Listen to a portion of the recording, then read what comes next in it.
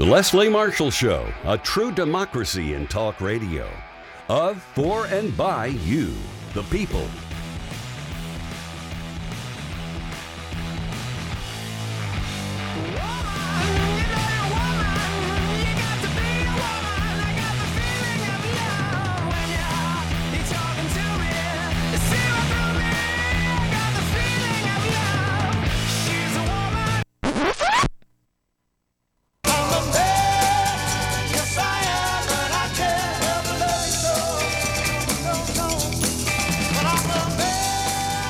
Good afternoon and welcome to the Leslie Marshall Show. I am Ed Chung, Vice President for Criminal Justice Reform at the Center for American Progress. I have the pleasure of filling in for Leslie for a second straight day, coming to you from Washington, D.C., where, again, we're having a beautiful spring-like day, at least for most of the day. For those of you listening who would like to be part of our conversation today, feel free to call in at 1-888-6-LESLIE. That's 1-888-653-7543. You can also follow the show on Twitter at Leslie Marshall, and follow me as well at Ed Chung Tweets. That's EDCHUNG Tweets. Before we get into our show, let's just start off with a couple of headlines. We have the ever-escalating tensions with North Korea continue as one president, Kim Jong-un, threatens to attack the island of Guam, a U.S. territory in the Pacific Ocean, where the United States has a pretty significant military base. And at the same time, that president is calling the president of the United States senile and bereft of reason. We'll just continue without additional comment and wait for a response from 45, which I'm sure is going to come soon. And President Trump is not only picking a fight with North Korea, he's also starting a war of words with Senate Majority Leader Mitch McConnell, tweeting at him that he couldn't get it done, referring to repealing the Affordable Care Act, and telling McConnell to get back to work. And I'm sure that's really going to motivate the GOP when they come back from the August recess. But on to a different topic. Yesterday, we took some time to devote the show to issues that the federal government will begin to grapple with in the fall, and specifically the GOP's tax reform plan that could significantly disrupt the steady economic and jobs growth that started under President Obama several years ago. And we also talked about the importance of judicial nominations and how Trump is transforming the federal judiciary into one that is based on extreme ideological views instead of things like judicial temperament, legal acumen, intellect, and reason. And so we're going to continue today to take time while, the news is not as, isn't coming at us all the time, and take the time to talk about another issue that I'm working on actually as Vice President of Criminal Justice Reform at CAP. And we're going to devote the entire show to this topic: how to help people who have been convicted of a crime and serve time in prison to come back to their communities and live meaningful and productive lives. And so instead of talking to researchers or policy wonks, and don't get me wrong, they're doing a lot of great work, and we need people to continue to consider policy and research in this space, I thought it'd be great if you heard from two people who are not only on the ground helping formerly incarcerated people out, but also have personally been affected by the criminal justice system. So with me in studio are two amazing people. Laurin Hodge, President and Executive Director of Mission Launch, which is an organization that coordinates and provides services for women and men in the DC and Baltimore regions to help them restart their lives outside of prison. Welcome to the show, Laurin. Thanks for having me. And also joining us today is Teresa Hodge, co-founder of Mission Launch and the Director of Strategy and Innovation. And yes, Laurin and Teresa are related. Teresa is Laurin's mom. We have this powerful mother-daughter combination here, and we have the pleasure of getting to hear their story today. So Teresa, welcome to the show. Thank you, Ed. It's good to be here and good to be on the Leslie Marshall Show. So today, talking about reentry and talking about criminal justice reform, I want to start first about the company that you all started, Mission Launch. So Laurin, as president, give us a description of what Mission Launch is all about, and then we'll get into how you started the company and some of the backstory. Sure. So Mission Launch is a 501c3 based here in the Washington, D.C., Baltimore metro region. It was We started doing the work in 2013. We actually got our 501c3 officially in 2012, though. And what we decided, we realized from personal experience and interviewing some folks, is that really there need to be more pathways. Pathways to jobs, pathways to entrepreneurship, pathways actually to information and technology. So in the past, we've worked with hackathons, we've done the civic tech and coding, and right now we're really excited about a regional inclusive workforce initiative that's really looking at the economy here and how to get jobs and entrepreneurship opened up for folks. That's terrific. And just so, this is just me. I've never really understood what a hackathon is. What's a hackathon? Okay, so my best description for folks, I tell them, I was like, separate the words, hack and then a thon.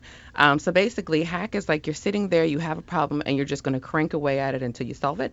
And the a thon part is really the marathon.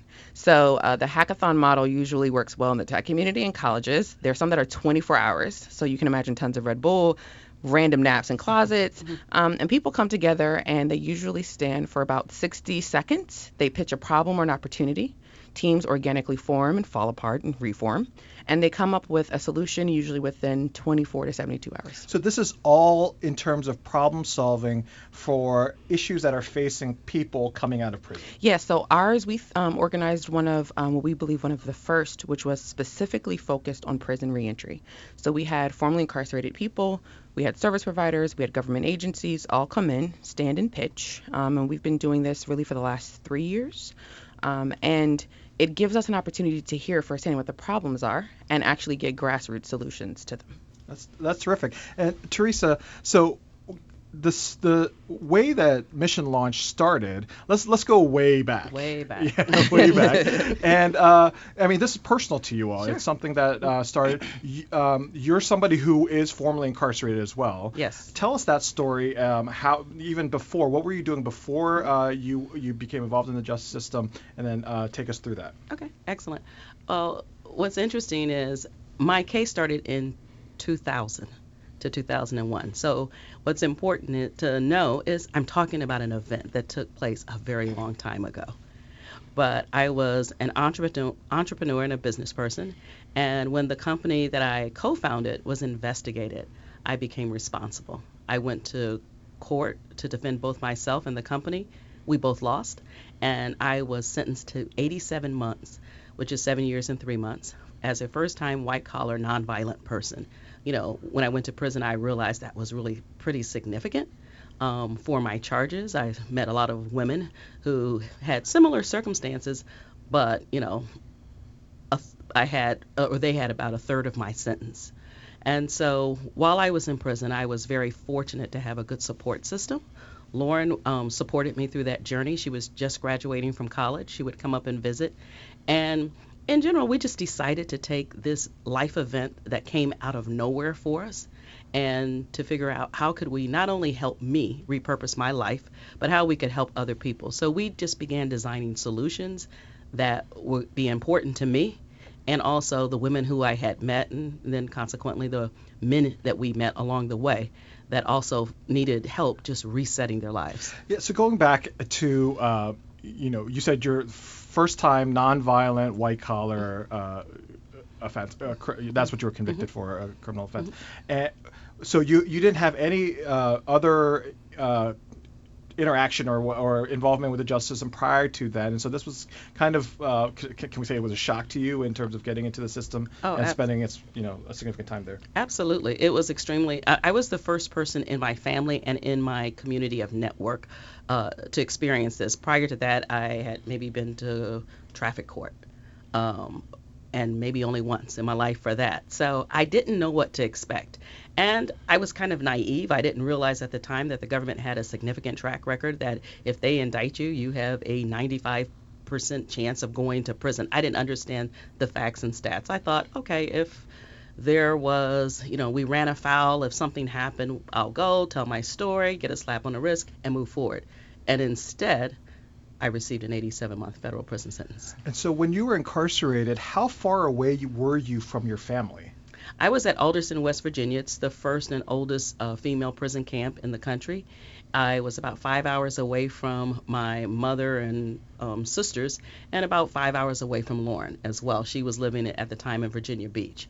So it was a challenge for my family to come and see me and spend time with me. So we're going to continue this story, and you previewed it a bit in terms of the people that you met while you were incarcerated. And Laura, we also want to get your perspective. I mean, you're in college at this time, or recently graduated from college, and I can't imagine what that must have been for you. But we're going to get into this story. They're going to be with us all throughout the show. This is Laurin and Teresa Hodge, and you're listening to The Leslie Marshall Show. We'll be right back after these messages. Leslie Marshall, the simple truth in a complicated world.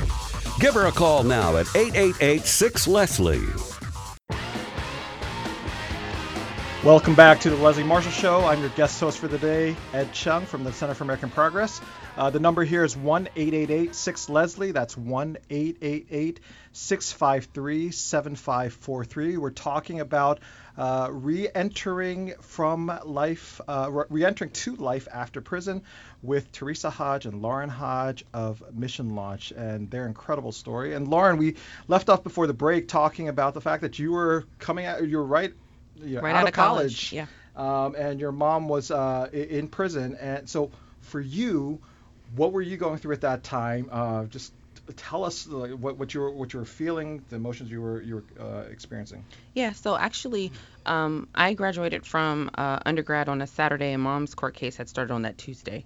So we had managed to get through pretty much most of my education years. I was coming out at the time before it was officially declared the recession, and I had several friends who were just like, we can't get jobs, and actually even myself, I couldn't get a job in D.C. because I came back. I'm from the Maryland area, so I came back home, and I was just fortunate that I had some connections still in the Norfolk, Virginia area where I went to college, and they hired me. And so if you can imagine, you're coming home. Normally, you're prepared to totally mooch off of your parents, which is what most of my friends did, except for at that time, my mom was actually beginning to kind of go through her court case process. Right. And so my mom's in transition, I'm in transition, and so for our family, it was actually a pretty tense time. And then I actually had to be prepared to testify as a character witness. And so I think for us and as a family, it was, like she said, this was the first experience we had. It was really just discombobulating. Yeah. Right? So there's no clean answer for that. So how often were you able to go see your mom while she was in prison? I mean, 5 hours is not a short trip. Yeah, no. So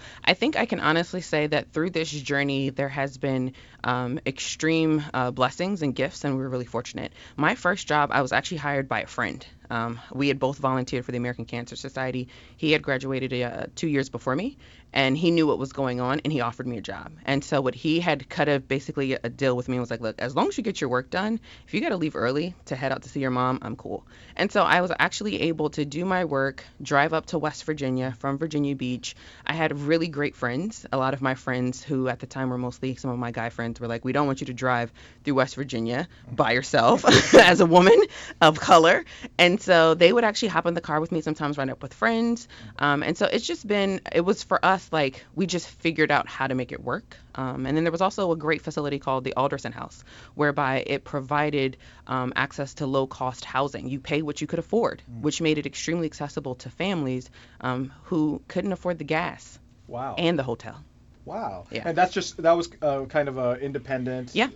Exactly. Organization. That's amazing. It's rare to hear about something like things like that, and maybe there are more things out there that are like that, more organizations. Teresa, I mean, I don't want to go through and all of your experiences, but you met a lot of different people while in prison, from different backgrounds, who had different types of convictions. What are some of the things? I mean, as you were kind of, interacting with them, getting to know them, were there any things that kind of stuck in your mind, and what was your thought process as you were interacting with them? Well, I often say that when I went to prison, I was afraid. I was afraid of the women who I thought were going to be so much more different than I was. When I got there, what I realized was we were more alike than we were different.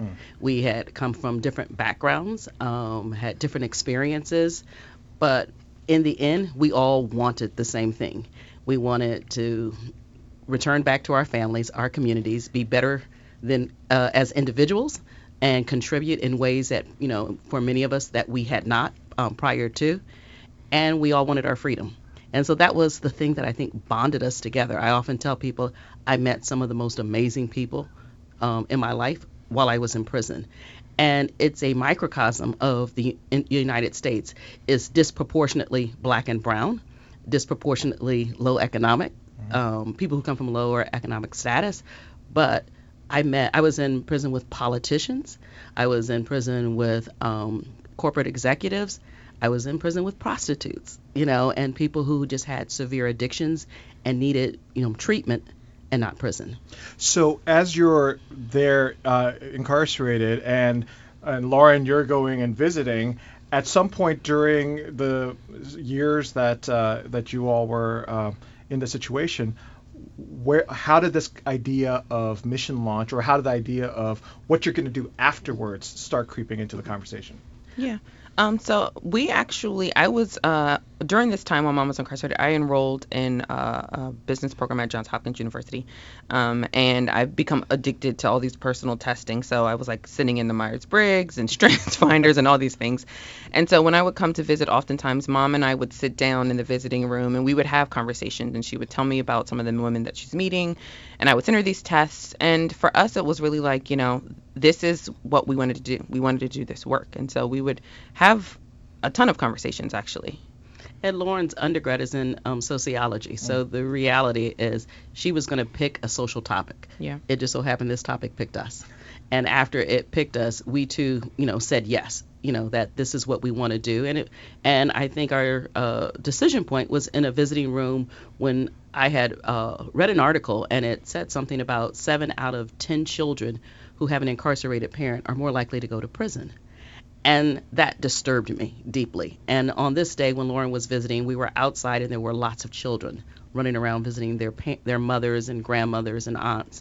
And I just said to Laurin, let's count 10 kids and let's see which 3 we think are going to make it. Like, we can't live in that type of a society. And I think in that moment, we both said yes, that this is what we were going to make our life work. And from there, it was just a matter of how. And what was important to us was, when people come home from prison, they're deserving of a fair chance. A judge has determined that their sentence is over, and it's important that society and communities, that we do our part to let people come home and to allow families to reconnect.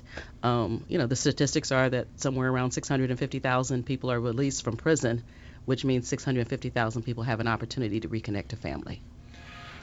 Wow. So we're only halfway through, by the way. We're gonna the real exciting part of this is how you all launched your business and the people that you're helping now. And so we're going to get into that. You need to stick with us for this conversation. When you're listening to the Leslie Marshall Show, we'll be right back after these messages.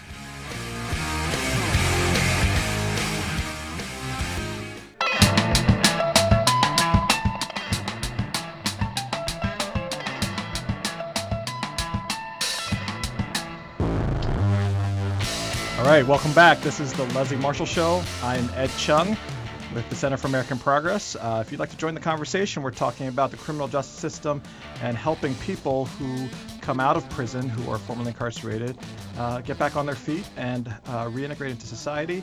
The number here is 1-888-6-LESLIE. That's 1-888-653-7543. And we just left off before the break talking about, Teresa, your experience incarcerated, and Laurin traveling, and the idea that you had starting Mission Launch. And so, Laurin, again, Mission Launch, is it now what you thought it was going to be when you started, or has it evolved in any We kind of have way? gone through several pivots. So for anyone who's from the tech community, the book, The Lean Startup, is kind of for a while was Holy Bible. And that's a philosophy that we use, which was basically you start with an idea and you just go. Like, you don't build, a huge plane. You just figure out how to get in the air. So Mission Launch has taken some pivots. So we have not done a hackathon probably in like the last 12 to 18 months. But the truth of the matter is, it was the early days of the hackathons that gave us a lot of our great ideas. And so, Teresa, tell us about some of the people that you have been able to work with through Mission Launch and the experiences that they're going through now. Excellent. I think back to one of a a gentleman who we work with who had served a 5-year prison sentence. He had a undergrad degree in graphics design, I believe it was. And when he came home, he wanted to use that talent around criminal justice, and mostly because he couldn't find a job anywhere else and kind of settled on maybe I can bring my skill set. So he did that. We helped him to become an entrepreneur and to really put that skill set to work. But then later he entered into a relationship, and we were able to help him just navigate to supporting his now fiance in a family business. And so what we've determined is for a lot of people, they can't find jobs. And if you can't find a job, you have to create income for yourself.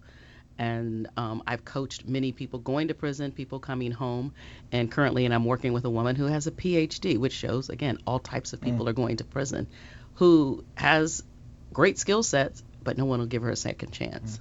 And I'm glad you brought up that example, because the question I was going to ask you was, you went into prison as an entrepreneur in business with work experience.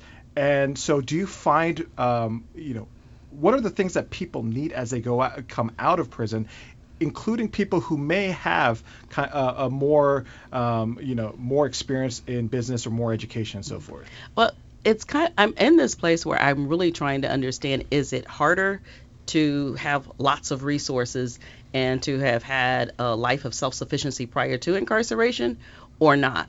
I'm watching people who I know from both ends of the spectrum, and we all struggle kind of the same. One is it's just hard to come home because home has changed so much. People in life have moved on. Often your community, new roads, bridges, all of these things have happened.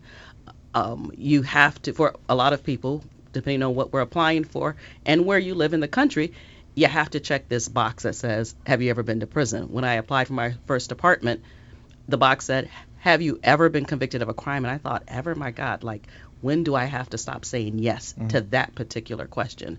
But when people come home from prison, they need jobs, they need home, they need support system, and sometimes they need counseling because there's maybe was trauma associated with them going to prison and the trauma of being in prison, coupled with the trauma of coming home and just trying to reconnect. But it's important that people just latch to some type of resources, but the main thing is you have to have work.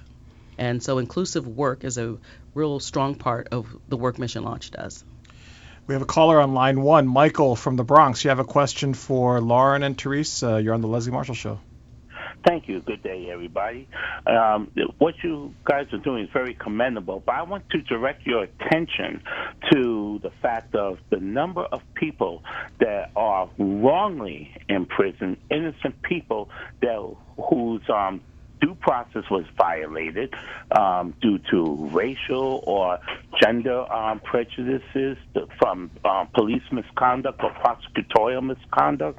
And when you take into account also of the current president of the United States just recently giving a speech to a bunch of police officers encouraging them to engage in violence towards people they apprehend and forget about the basic Miranda rights, it's very troubling. And I'm just wondering and guessing that those that were wronged by the system, they got to be maybe 5 to 10 times more traumatized than those that know that they did wrong and deserve, I don't want to use the word deserve to be in prison, but I think you get the idea of those that were wronged by the people who are supposed to protect them. You understand what I'm saying? Yeah, that's a great question. Thanks, Michael. And so, we're talking about right now things that we can do and the society can do for people who are in prison, but there is the other part of criminal justice system in terms of the ways that people get involved and into the system. I mean, you all have been working with a lot of different people. Any experiences that speak to Michael's question? Absolutely. I have a good friend of mine who served 27 years in prison, and he was wrongfully convicted and was released.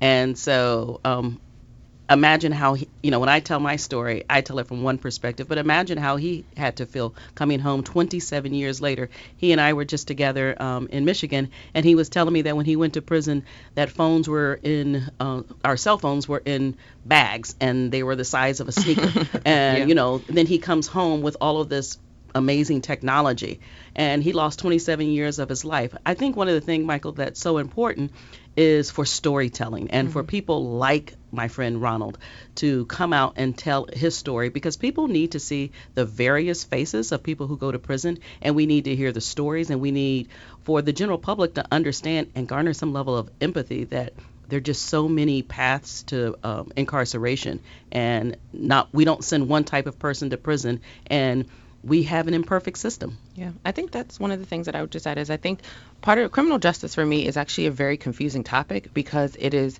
both complex and complicated, as a friend of mine said. Like, it's complicated because there's so many different factors and so many different distinctions of the system. And we say the criminal justice system like it's one system.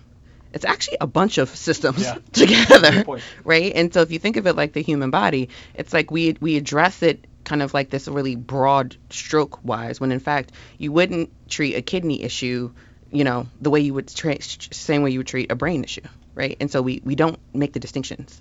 Yeah, that's a great point. I mean, in terms of it's so broad, like we're talking about even solutions, all the things that you're mentioning here, and this is just after somebody comes out of the system, right? We're talking about the basics of life, of housing, of employment, of just stability and maintaining stability and starting all over again. And Laurin, one of the things that I think is striking about your story with your mother here is that you maintained the family relationship throughout the process. In terms of the people that you work with Mission Launch, can you tell any kind of difference of the people who have that support structure, whether it's family or friends or community or whatever, as opposed to people who may be struggling with that as well? Absolutely. So one of the things we look at is like, in our experience, we've come down to people have 6 basic needs, right, regardless of who you are. And so we're talking about everyone has some level of legal support they're going to need. They're going to need some housing. They're going to need to be able to earn income. They're going to have a need for health care access. One of the things we don't always talk about is they need to be able to enter the financial market and bankability. And the other one is they need community, right? We are human beings. We are community-based people. Some cultures are more community-based than others. Some feel like women are more community-based than others. And so what I know is oftentimes when Mom and I go places, people come up to me and give me hugs, women who've been to prison.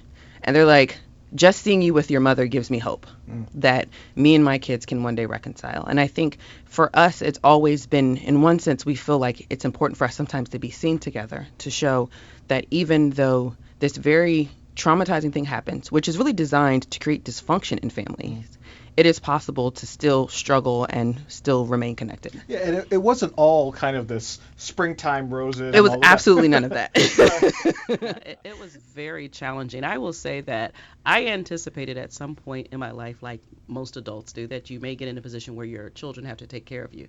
I didn't expect that to come in my 30s. And so for me, I was preparing Laurin to enter the world and at the same time preparing her to, in a sense, be my caregiver. Yeah. Teresa, the issue of women in the justice system and the number of women that have been incarcerated, I mean, the statistics are incredible. The dramatic increase in the number of women who are in the criminal justice system. What are the special issues, if any? Are there any kind of special issues that we need to be cognizant of as a community, as a society, about dealing with women and their needs in the criminal justice system and in prison? Well, statistics show that for a lot of women, there is a trauma that's associated with a woman going to prison. And so I think one of the things that's important is to make sure that we are looking at mental health, and yet we're not assigning another label to a person. Like, you don't want to be a person who has a felony conviction and now I'm being labeled as a person with mental health issues. So I think we have to really work on mental health as a whole in the country. But in addition to that, most women are the sole provider of their children. And so when we think about women, we have to think about family. Whether there's a spouse or a partner involved, it does not matter. If they're children, those children are heavily reliant on their mother. And in order for us to break the cycle of incarceration, we have to pay special attention to women. And I'm just drawing lessons from your story, because the things that I worked on when I was in the Obama Justice Department, and then also now here at the Center for American Progress. I mean, children of incarcerated parents was such an important topic, especially those times of visitation. And Laurin, you were a little bit older than a lot of the people that you even saw other people around the country. But the specific issue of child traumatization. Because of a loved one's involvement with the criminal justice system. How do you see that, and how do you deal with that with the people that you work with on the outside? Yeah, so what's interesting is I tell people, Mom and I all the time, we say we're extremely fortunate because I was older.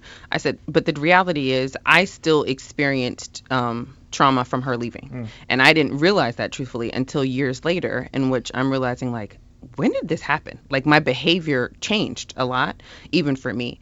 And so what we're finding oftentimes is that children need to be able to be stable. And truthfully, actually kind of bringing this back to reentry is one of the most disruptive times in a child's life because children adapt. And so if a parent leaves, they find a way to kind of find a new normal. And then when a parent comes back, it kind of brings this new dynamic of who do I listen to? Is it my grandmother or an auntie, or am I in the system? Am I out the system? And so oftentimes that disruption of a parent's return, which some of us feel like, oh, everyone's home and let's just go back to normal, actually is when families need the most support. Because if a child is especially still in early education, it disrupts their school. And one bad year oftentimes leads people down a very rough path.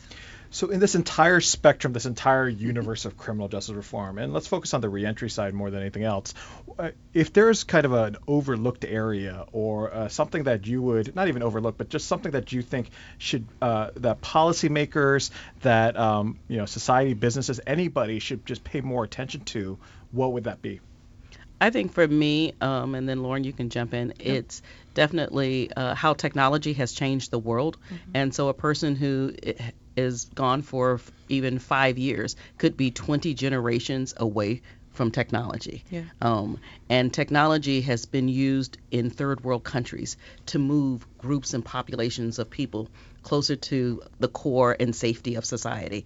And so I think technology is something that we have to look at. How can we use it to help individuals when they're coming home from prison get back on their feet?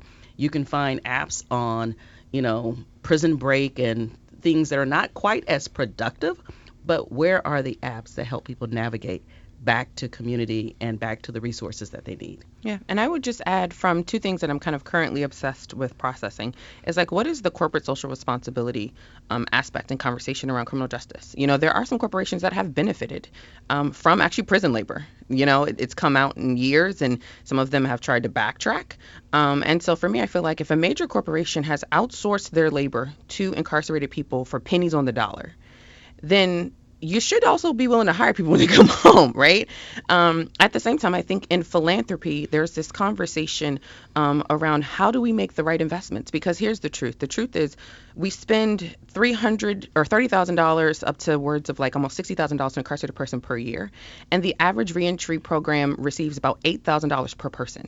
The math is just horribly off on the investments, right? And so if we're spending all of this money to incarcerate people and we're like, we will give you $8,000 for the one time to get this person rehabilitated, almost in one sense, community organizations have their hands tied behind their back. And so for me, I feel like from a philanthropy side, we have to have conversations around smart investments. Maybe we need to create bigger funds and pull resources together. And then from the corporate side, I feel like, some corporations actually need to be bought into this very differently. This has been an amazing conversation. For those of you who want to learn more about your story and Mission Launch, where can they find you? Yes, our website is mission-launch.org. I'm on Twitter at Laurin Hodge, and Mom is more cool than me on Twitter. I'm Teresa, without an H, Teresa Y. Hodge on all things social media. And Laurin is with an I instead of an E. Thank you, Ed. Yeah, and both of you are way cooler than me on social media. I just want you to know. So you have at least one person behind you. So thank you both for this amazing conversation. Thank you for having us. We really appreciate it. You're listening to the Leslie Marshall Show. We'll be back right after this break. Life, liberty, and the pursuit of truth. The Leslie Marshall Show. Give her a call now at 888-6-LESLIE. But here's the deal. Here's why it's a little spooky, because North Korea now claims to be able to reach Guam with their missiles and destroy it with enveloping fire. Enveloping fire? Is Kim Jong-un launching a missile or a series of erotic novels? We're back on the Leslie Marshall Show and joined by Victoria Jones. Victoria, what news do we have on North Korea? Oh, well, we've got plenty of news on North Korea. And hi, Ed. So, President Trump has said more. Yes, but wait, there's more on North Korea. He has topped his remarks of earlier in the week about fire and fury. He spoke briefly to reporters this afternoon in front of his golf club in Bedminster, New Jersey. And he said, frankly, the people that were questioning that statement, fire and fury, was it too tough? Maybe it wasn't tough enough. They've been doing this to our country for a long time, many years. It's about time that somebody stuck up for the people of this country and for the people of other countries. So if anything, maybe that statement wasn't tough enough. He went on. We're backed by 100% of our military, he said, and we're backed by many other leaders. He did not name any of them, by the way. He also said North Korea better get their act together or they're going to be in trouble like few nations have ever been in trouble. And he also then proceeded to trash a whole series of presidents. Victoria, if we're going to be here tomorrow, and that seems like it's more up in the air every hour that passes by, we have another crisis that's going on in the country, and this one is a real serious one in terms of the opioid crisis. Any other updates on what the administration is doing on this? Yes. Earlier in the week, you may remember, he had a meeting on the opioid crisis at Bedminster, and people were expecting a national emergency to be declared, and he did not declare one. That was like Tuesday. Well, today, he did declare the country's opioid crisis a national emergency, so we're going to spend a lot of time, a lot of effort, and a lot of money on it. That is something that is shocking because as you're saying, it was a change in position from something that was announced earlier. Victoria, thanks for joining us.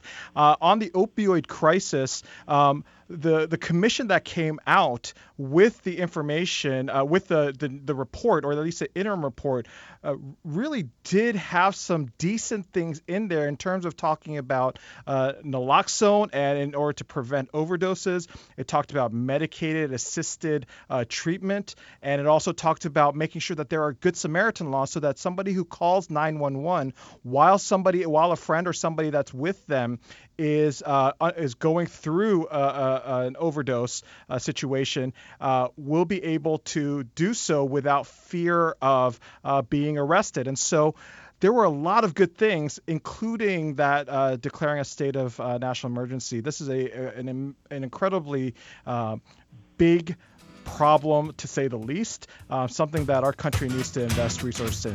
This has been great. I'm Ed Chung. This has been the Leslie Marshall Show. Appreciate it. Hope you all have a great day, and we'll be back tomorrow.